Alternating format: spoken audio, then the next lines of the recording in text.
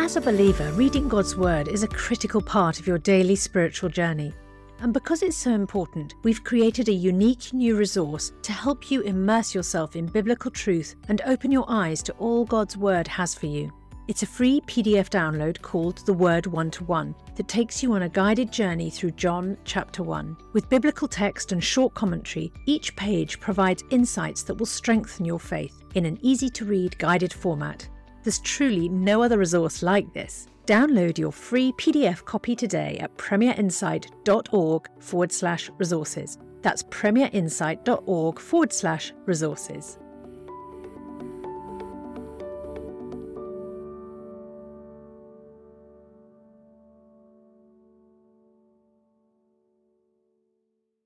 Bringing the Word to life. The Bible in a year. Second book of Samuel, chapter 10. In the course of time, king of the Ammonites died, and his son Hanun succeeded him as king. David thought, I will show kindness to Hanun son of Nahash, just as his father showed kindness to me. So David sent a delegation to express his sympathy to Hanun concerning his father. When David's men came to the land of the Ammonites, the Ammonite nobles said to Hanun, When David's men came to the land of the Ammonites, the Ammonite nobles said to Hanun their lord, Do you think David is honouring your father by sending men to you to express sympathy?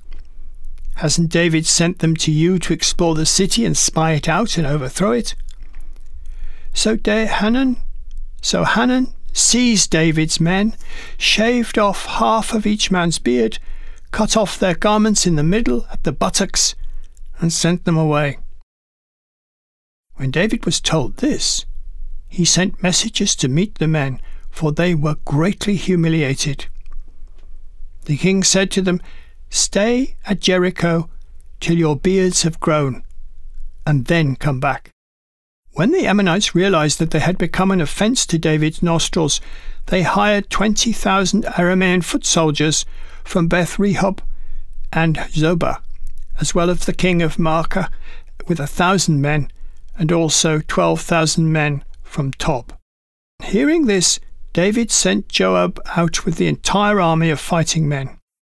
The Ammonites came out and drew up in battle formation at the entrance to their city gate, while the Arameans of Zobah and Rehob and the men of Tob and Maacah were by themselves in the open country.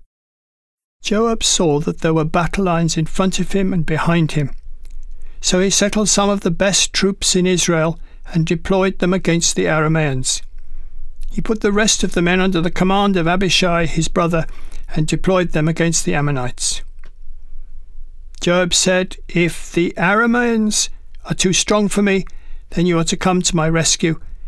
But if the Ammonites are too strong for you, then I will come to rescue you. Be strong. Let us fight bravely for our people and the cities of our God. The Lord will do what is good in his sight. Then Joab and the troops with him advanced to fight the Arameans, and they fled before him. When the Ammonites saw that the Arameans were fleeing, they fled before Abishai and went into the city. Joab returned from fighting the Ammonites and came to Jerusalem. After the Arameans saw that they had been routed by Israel, they regrouped. Hadadezer had Arameans brought from beyond the river, and they went to Helam with Shobach, the commander of Hadadezer's army, leading them. When David was told this, he gathered all Israel, crossed the Jordan, and went to Helam. The Arameans formed their battle lines to meet David and fought against him. But they fled before Israel, and David killed 700 of their charioteers and 40,000 of their foot soldiers. He also struck down Shobach, the commander of their army, and he died there. The Arameans were afraid to help the Ammonites any more. The second book of Samuel, chapter 11. In the spring, at the time when the kings went off to war, David sent Joab out with the king's men and the whole Israelite army.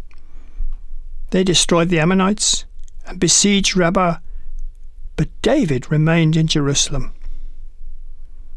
One evening, David got up from his bed and walked around on the roof of the palace. From the roof he saw a woman bathing. The woman was very beautiful, and David sent someone to find out about her. The man said, "Isn't this Bathsheba, the daughter of Eliam, the wife of Uriah the Hittite?" Then David sent messengers to get her. She came to him, and he slept with her. She had purified herself from her uncleanness. Then she went back home. The woman conceived and sent word to David, saying, "I am pregnant." So David sent this word to Joab, "Send Uriah the Hittite." And Joab sent him to David. When Uriah came to David, David asked him how Joab was, how the soldiers were, and how the war was going. Then David said to Uriah, "Go down to your house and wash your feet." So Uriah left the place, and a gift from the king was sent after him. But Uriah slept at the entrance to the palace with all his master's servants, and did not go down to his house. When David was told Uriah did not go home, he asked him, "Haven't you just come from a distance? Why didn't you go home?" Uriah said to David, "The ark of Israel and Judah are staying in tents, and my master Joab and my lord's men are camped in the open fields. How could I go to my house and eat and drink and lie with my wife? As surely as you live, I will not do such a thing." Then David said to him, "Stay here one more day, and tomorrow I will send you back." So Uriah remained in Jerusalem that day and the next. At David's invitation he ate and drank with him, and David made him drunk. But in the evening Uriah went out to sleep on his mat among his master's servants. He did not go home. In the morning David wrote a letter to Joab and sent it with Uriah. In it he wrote, "Put Uriah in the front line where the fighting is fiercest, then withdraw from him so that he will be struck down and die." So while Joab had the city under siege, he put Uriah at a place where he knew the strongest defenders were. When the men of the city came out and fought against Joab, some of the men in David's army fell. Moreover, Uriah the Hittite was dead. Joab sent David a full account of the battle. He instructed the messenger, "When you have finished giving the king this account of the battle, the king's anger may flare up and he may ask you, 'Why did you get so close to the city to fight? Didn't you know they would shoot arrows from the walls? Who killed Abimelech, son of Jerub-Besheth? Didn't a woman throw a millstone on him from the wall, so that he died in Thebez? Why did you get so close to the wall? If he asks you this, then say to him, also your servant Uriah the Hittite is dead." The messenger set out, and when he arrived he told David everything Joab had sent him to say. The messenger said to David, "The men overpowered us and came out against us in the open, but we drove them back to the entrance to the city gate. Then the archers shot arrows at your servants. Then the archers shot arrows at your servants from the wall, and some of the king's men died. Moreover, your servant Uriah the Hittite is dead." David told the messenger, "Say this to Joab, don't let this upset you. The sword devours one as well as another. Press the attack against the city and destroy it. Say this to encourage Joab." When Uriah's wife heard her husband was dead, she mourned for him. After the time of mourning was over, David brought her to his house, and she became his wife and bore him a son. But the thing David had done displeased the Lord. 2nd Book of Samuel, chapter 12. The Lord sent Nathan to David. When he came to him, he said, "There were 2 men in a certain town, one rich and the other poor. The rich man had a very large number of sheep and cattle. the poor man had nothing except one little ewe lamb that he had bought. He raised it, and it grew up with him and his children. It shared his food, drank from his cup, and even slept in his arms. It was like a daughter to him. Now a traveller came to the rich man, but the rich man refrained from taking one of his own sheep or cattle to prepare a meal for the traveller who had come to him.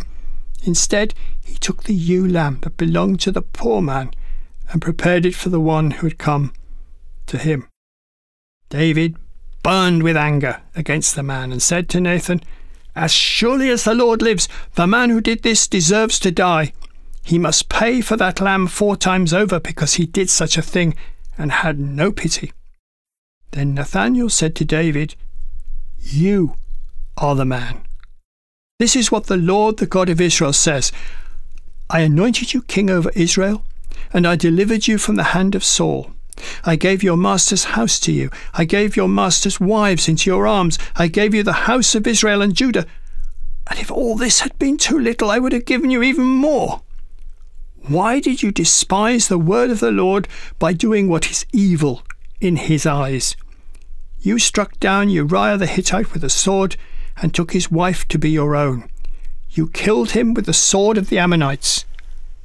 Now, therefore, the sword shall never depart from your house, because you despised me and took the wife of Uriah the Hittite to be your own.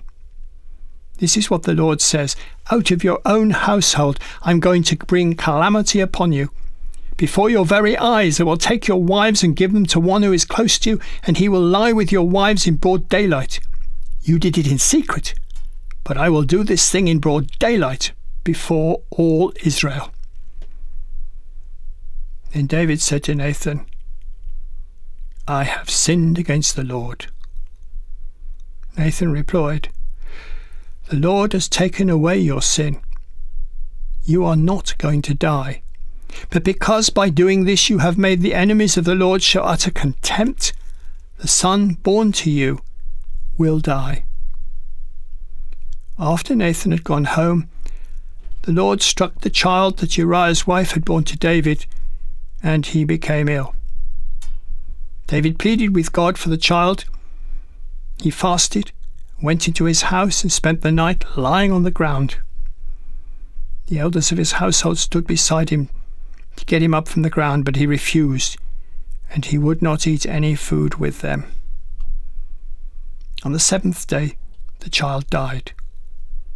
David's servants were afraid to tell him that the child was dead, for they thought, while the child was still living, we spoke to David, but he would not listen to us.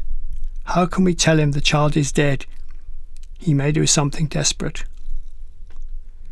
David noticed that his servants were whispering among themselves, and he realized that the child was dead. "Is the child dead?" he asked. "Yes," they replied. "He is dead." Then David got up from the ground. After he had washed, put on lotions, and changed his clothes, he went into the house of the Lord and worshipped. Then he went to his own house, and at his request they served him food, and he ate. The servants asked him, "Why are you acting in this way? While the child was alive, you fasted and wept, but now the child is dead, you get up and eat?" He answered, "While the child was still alive, I fasted and wept.